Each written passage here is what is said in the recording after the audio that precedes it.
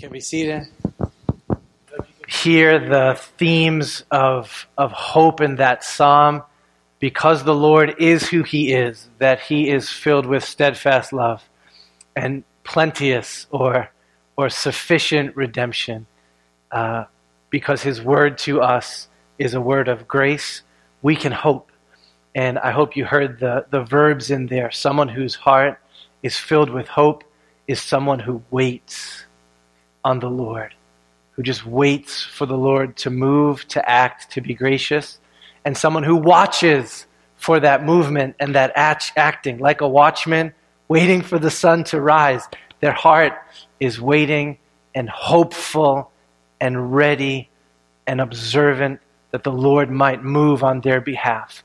What you're going to hear this morning is 6 folks talking about what they have seen as they have waited on and hoped in the grace of God together. All right, sometimes we have folks who arrive and they're in a very consuming posture and they come to church for what they can get. Sometimes we have folks who arrive and they are in a giving posture and they are here to give and to give and to give.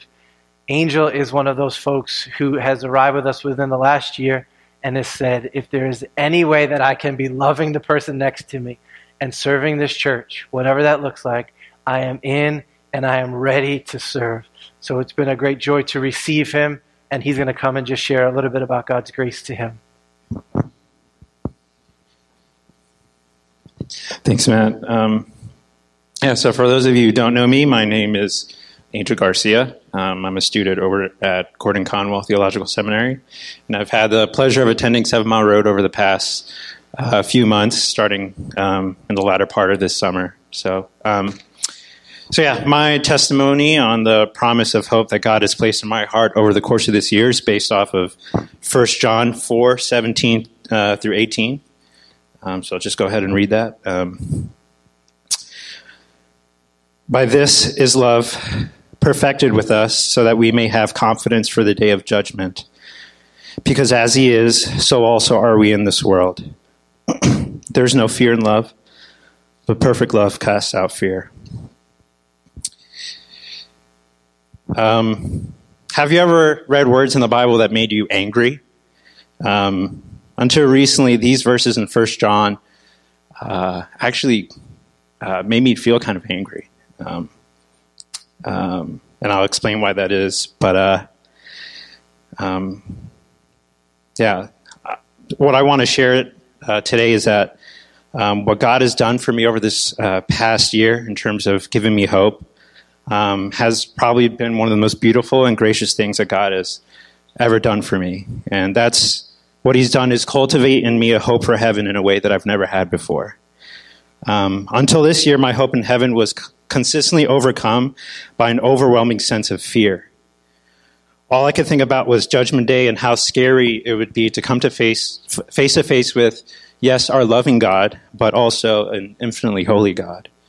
I could not help but feel as though I needed to prepare myself from some sort of sneak attack from God on Judgment Day, where God will show me all these sins that I didn't know I committed, or worse, I'd be just absolutely overwhelmed and come to despair because of the depth of my sin. I knew this wasn't completely true, and coming face to face with God's holiness would actually serve to cultivate a stronger and purer love towards him than to cause me to despair in my sin. But it was hard for me to believe this, and that's why verses like this in 1 John 4 made me angry, made me scared. One of the main reasons I think I had this warped view of heaven and of God's judgment is because of my struggles with perfectionism. Not only do I have an innate desire to depend on myself as a result of my sin, but as a result of growing up in a broken home, I basically depended on myself to satisfy my needs, my desires, and my dreams. There was no room for me to be broken or imperfect, because that meant I had no one else to depend on. Even after God graciously showed me my sin, brokenness, and my need for Christ in college, sanctification basically became a new job, and I tended to live as though I was the only person qualified to fulfill it. And yet, deep down, I knew I wasn't up to the task. So after years of trying to depend on myself to become more like Christ, God has graciously allowed some difficult obstacles, decisions, trials over the course of this year that caused me to really come to face with my limitations and my sins, especially the sin of fearing others, fearing man more than fearing God. This left me no choice to depend on him and to depend on his abundant grace for me in Christ. And in the process, God has put in me a thirst, an inward groaning for heaven, for that place where imperfection, brokenness, and sin cease to exist, where I no longer have to question my intentions, my motivations, or the depth of my love for God and his people. And there's still a little bit of residual fear as I say this, but I can honestly say before all of you today that I'm really, really hoping and just can't wait for Jesus to come back. And I can't describe to you how much of a grace that is in order for me to say that, especially in the midst of one of the most difficult years of my life. So I pray that our hope for heaven will continue to deepen our love for Jesus, who purchases hope for us when we had nothing to offer but our sin and brokenness. And it's actually my understanding that we'll be preaching on the doctrines of heaven next year. I'm super stoked for that, so I'm really looking forward to that. But yeah, praise be to God. Thank you.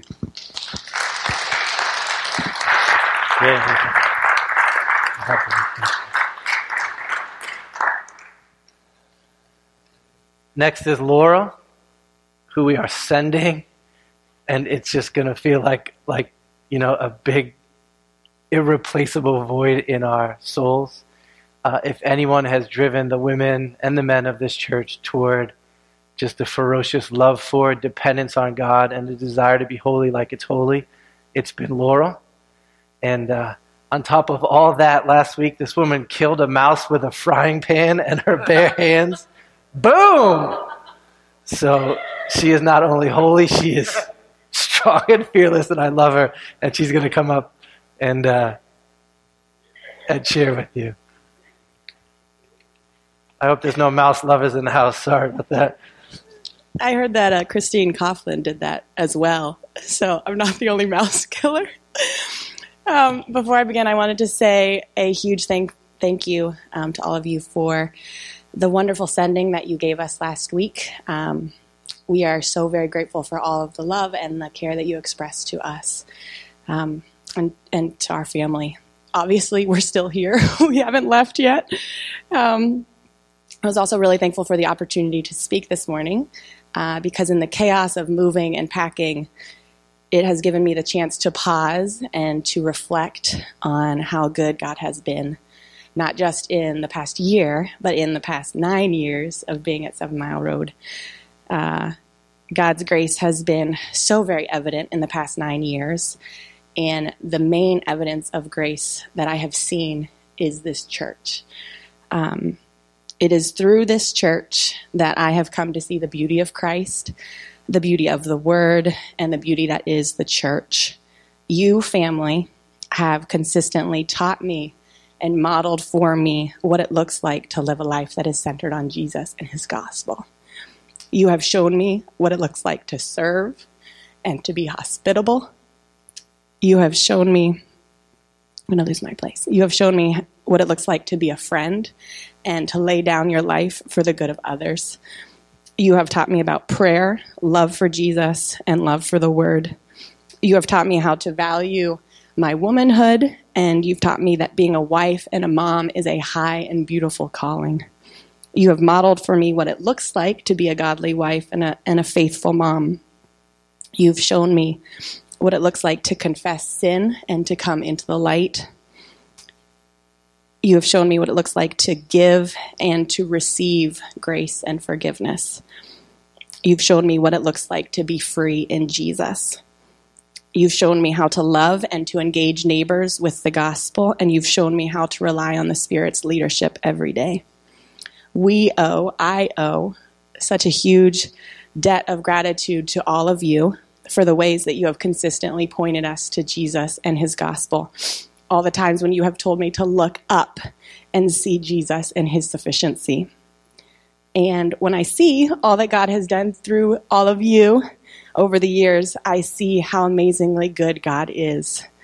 How good he was to have brought our family here, to have given us a church that has really become our family. So the main evidence of grace that I've seen over the past 9 years has been God's provision of all of you.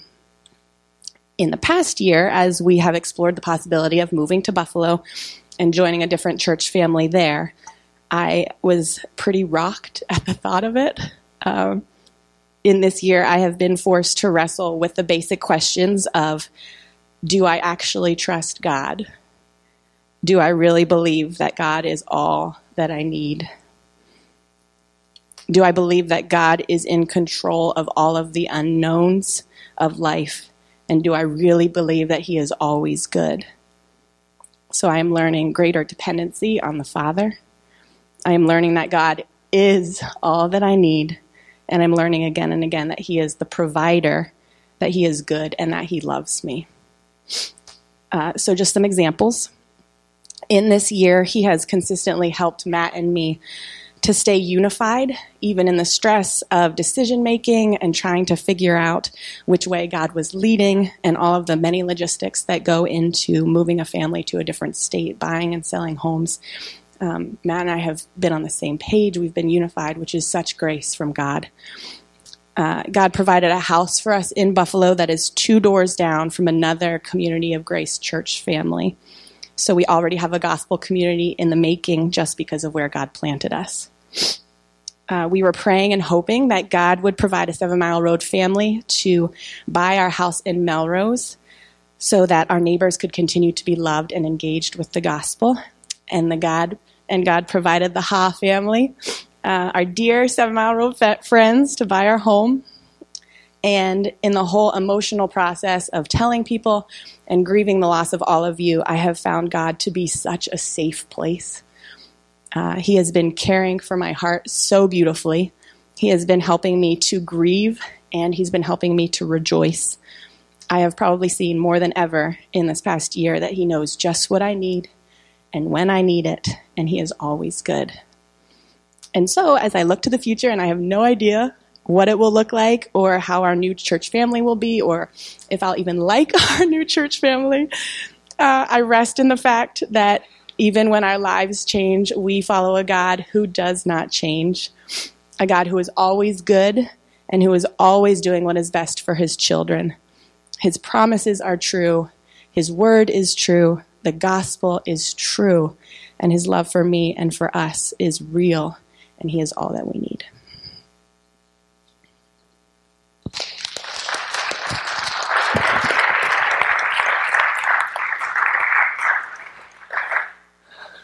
Thanks, Laura.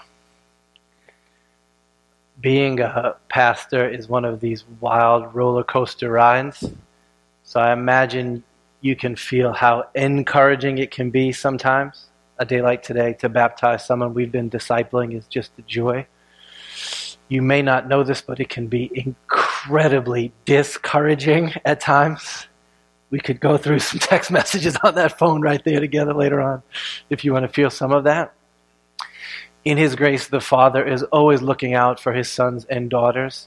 And in his love for me, he gave us Matt and Mara last year. If you said to me who have been some of the most encouraging folks to become a part of this church, Matt and Mara would immediately come to mind. Their hunger to love God with all that they've got and to love you and to love this city with us has been such a great encouragement. So Matt is going to come and grab the mic and share with us. With no notes at all. Man, all right. Hold on. No notes. Do it. Hi. So Mara, my wife, we have 2 children, Elias and Ada. You see them running in circles, probably.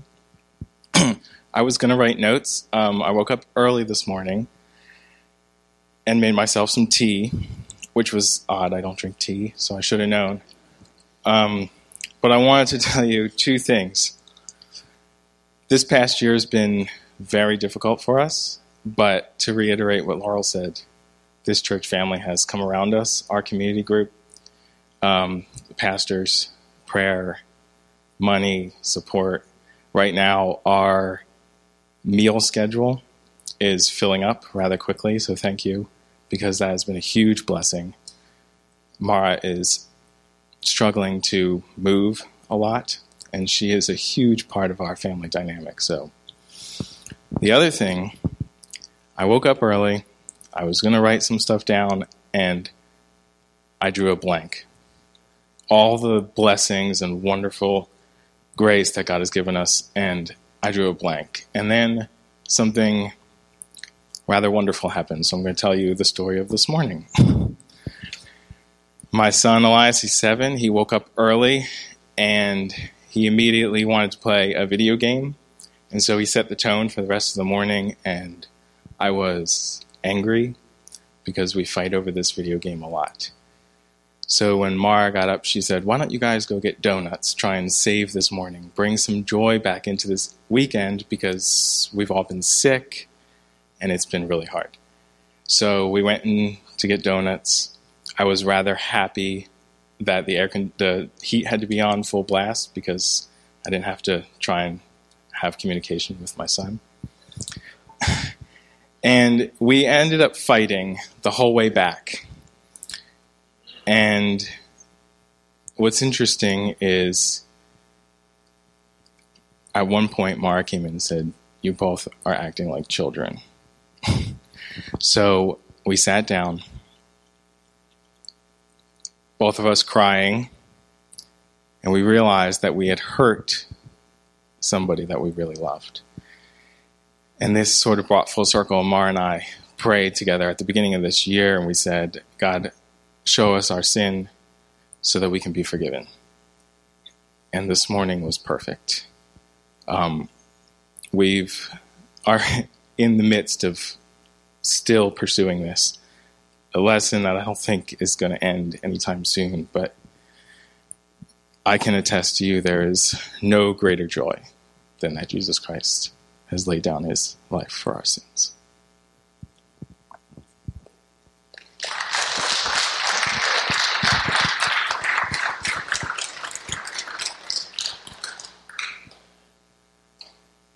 Have you ever met someone that there's this circle around them of sweetness and kindness and affection and love, and you just want to sneak your way into that circle close to the center of it?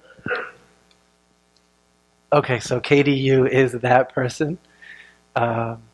She has been a rock in the life of this church for years since we arrived here. Persistently, consistently moving to whoever needs to be loved so that she might love them. And sometimes you learn by hearing, and sometimes you learn by just observing. And it has been such a corrective and such a delight to watch someone just say, is there anyone in a circle around me that I can love right now? And to bring that kind of gospel-driven affection week after week after month after year. So I rejoice in God's grace to us through her. She's been having some big-time contractions in the last 24 hours. So if she only gets halfway through her thing, you know what's going on. She may cry too, but she started that already.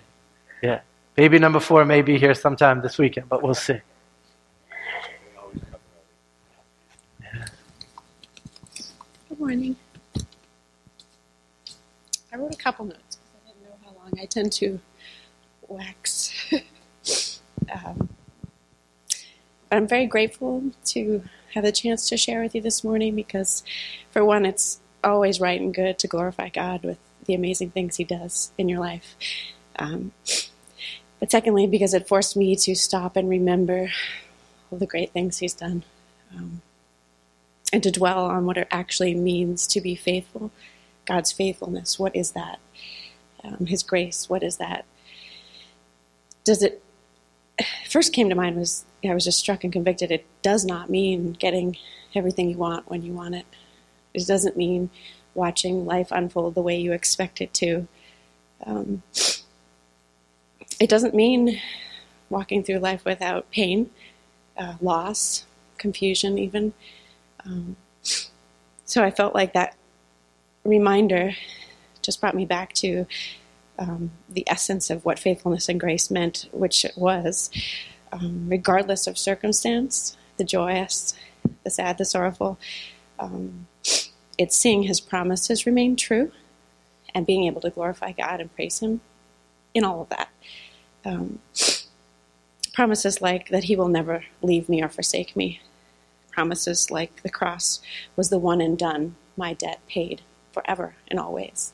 The work has been done. So no matter what happens to me or to someone else, it's done, and we have rejoicing in that. Promises like, come to me when you are weary and I will give you rest. Man, that promise over and over again is just amazing to me. Promises that his word never comes back void. That is one of the most powerful little sentences in the Bible for me, because I've seen it over and over again. When someone is exposed to the gospel, they may walk away, but that seed has been planted and it will not come back void. And I have watched that over and over again. My list of promises that I hold to are lengthy, but it's in those promises and in my everyday that I've been able to see God's faithfulness, because those promises don't change regardless of how I'm feeling or what's going on. So in this way, I've seen his faithfulness over and over again, and I'm so grateful because I know it's only by his work in me. Throughout my life, I feel like we've had devastating loss of people who we feel like should never have died at 24 or 18 or 40, or we've had sadness. But I've been able to see the glory of God in his hand. And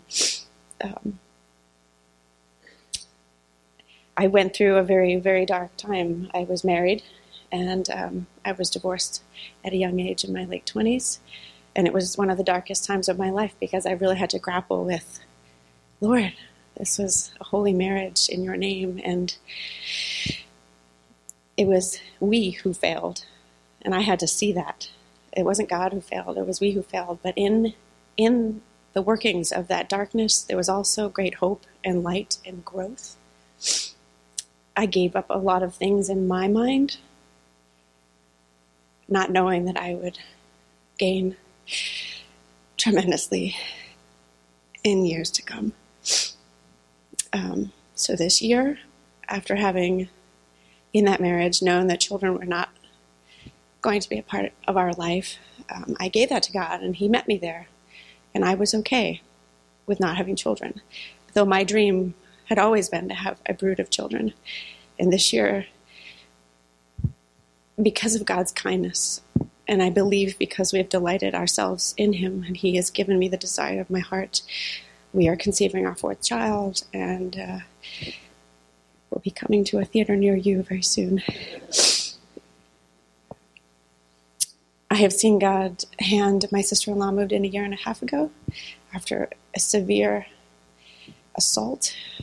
She was really badly hurt, and we extracted her from Zambia, Africa, to our home within 24 hours, where we never anticipated a year and a half of trying but beautiful time, only by the grace of God, only by his faithfulness, and all the things that I've already said, those promises, were Marvin and I able to love her, to be her sounding board, to be her safe place, and hopefully to be Jesus to her.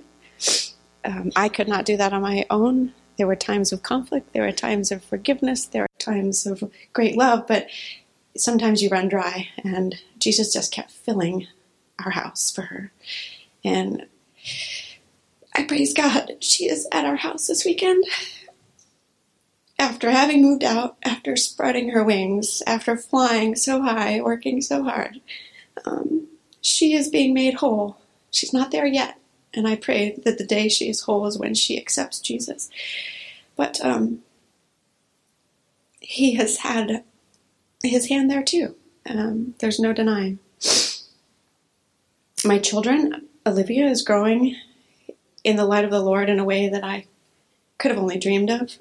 And again, it's not to my credit. It's because the Lord has been gracious. He has been faithful. His word does not come back void. She's exposed to these words, and she's tucking them in her heart, and she's reading.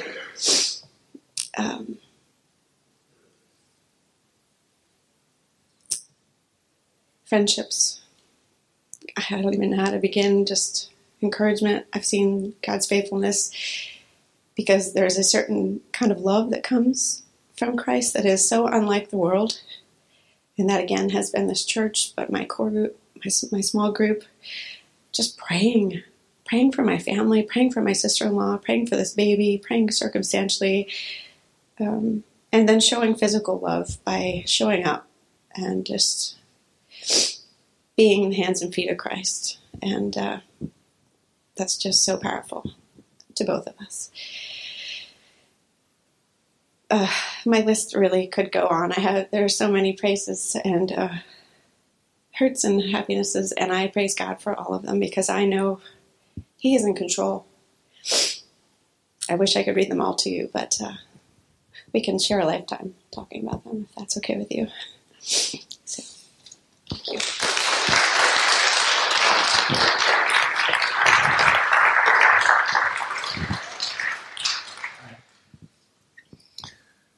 Two more. Have you ever had somebody who's just a friend? There's no questions asked about it. You just know that they are for you. You know that if you had a need in 30 seconds, they would be there without complaint, whatever was happening, saying, I'm in. This is what Paul has been for many of us, me included, in years with us, and a couple of years in New York, and now years back with us. So he's a gift to us and to our church. They're going to be inheriting the home that's been used to spread the fragrance of Christ on Swains Pond. And I can't wait to see what the Lord does with them through that house. He's going to come and share to you guys now.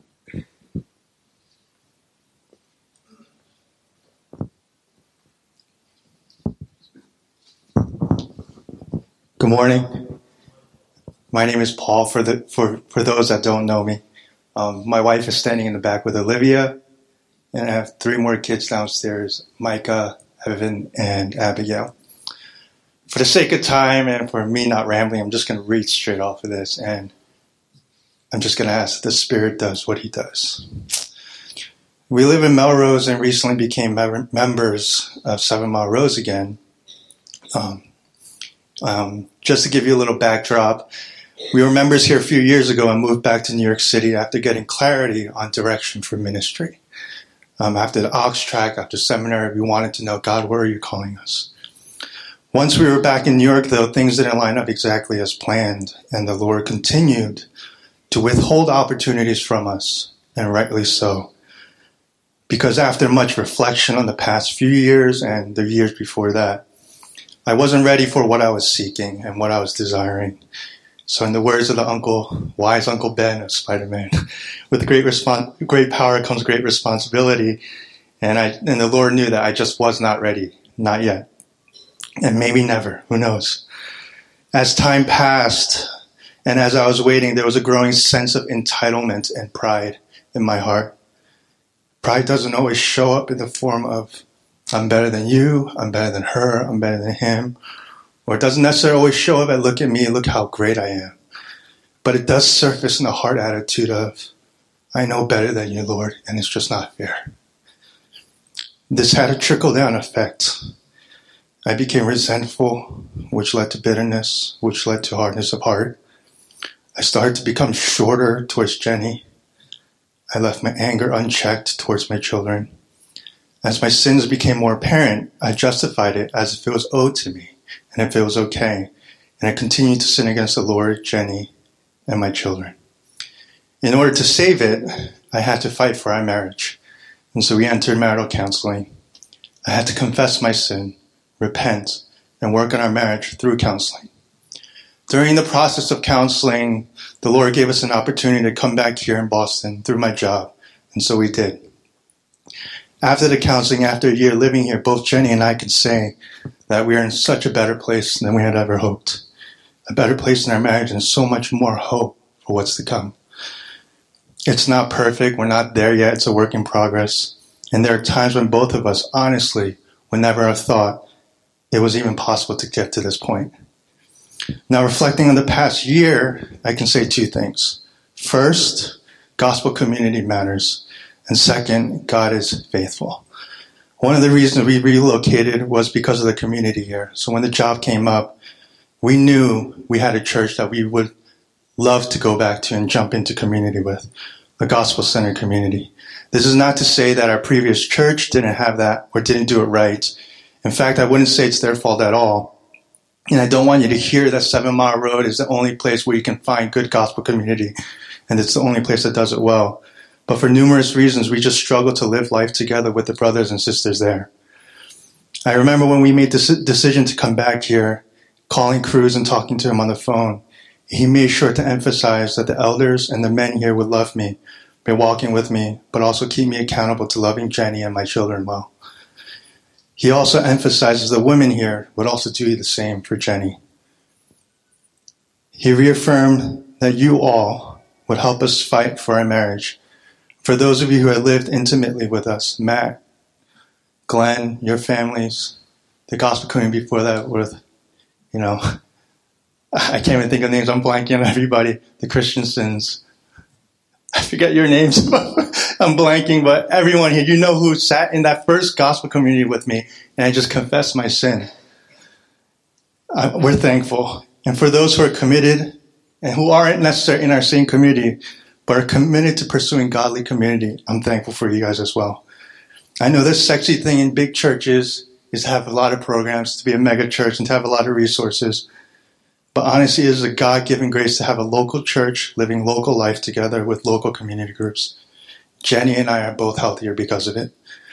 More importantly, Jenny and I have seen how faithful God is even when we weren't and aren't. The process of reconciliation and healing isn't an easy ride. There's a lot of dying to self. There were times when we had to confess sin by name and repent of it, even when our pride would beg us not to. There are times when we heard those confessions that we didn't want to forgive and be gracious to each other because we thought, here we go again, or I don't deserve this. But in those moments, in those hard moments of disobedience, God softened our hearts towards Him and towards each other. God really does provide the means through His Spirit to be obedient even when we don't know the outcome. We don't know what it's going to be like, or if we don't know if it's going to be in our favor. Honestly, we never imagined that we would even be here together at this point. Those small, difficult moments of dying to self and trusting in Christ began to bear fruit in our marriage in the past year, and we can now say that we have more hope for it than ever before. Do you ever have those moments for you families out there, just watching your family and being thankful for having them in your life? As we watch the chaos that has 4 kids under 6 in our home, we have those moments a lot. And had it not been for God's faithfulness and His fight to redeem and restore marriages, we wouldn't have those moments anymore, and we'd be a broken home. We're thankful for the work that He's doing in our church and the work He's doing here. I can tell you that there is hope, and that hope is found in Christ and trusting in His Word. Thank you.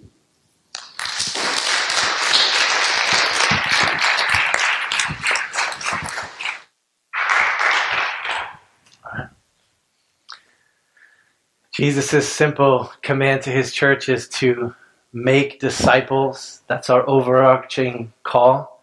So we have been doing that with Ralph, who landed in the States from Haiti for 2 years. We've opened the Bible with his cat.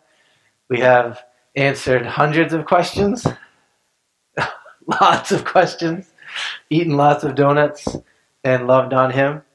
And in the last few weeks and months, his heart has come alive, and a desire to come down to the table with this family around the body and the blood of Christ triggered in him the question to say, what is that about? And when you invite us to the table, you're speaking my language of my heart.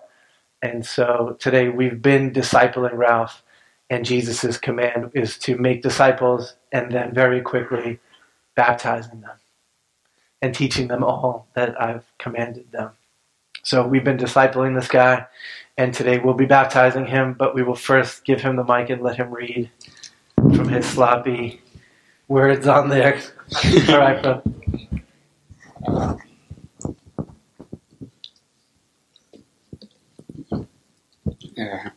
My name is Ralph. I'm standing in front of you right now, going to get wet. Yes, sorry. Because I'm a believer just like any one of you here, and I wanted to be baptized to show that I'm ready for what's to come, and that Jesus had died for me so that my sins could be forgiven and washes away and to purify my body from all things unrighteous. Thank you. That's all.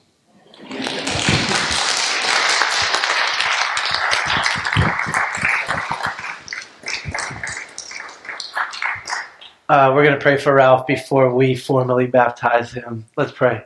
Father, thanks for that beautiful, simple confession of faith that, like each one of us, we're commanded to repent and believe because something true has happened. Christ has died for our sins in accordance with the Scriptures. And there is forgiveness and hope and cleansing available in Him and putting our trust in Him. And I love Ralph's words that he is standing before us today and looking forward for what's to come. I pray that this would be the most godly young Haitian American man in the greater Boston area in the next years, that the fire that comes with the Holy Spirit of God being given to us would burn in his bones, and that he would pursue you with all that he's got, that you would continue to make yourself strong and beautiful in him, that this would be a home where he can continue to be discipled and disciple us as we see him giving all that he has to follow Christ.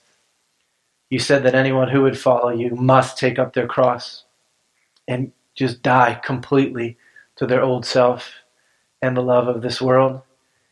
And today, as we baptize Ralph and we see the picture of that, I pray that it would be true in him, that he would be dead to the old and alive to the new, and the grace of Jesus would be tangible in this life.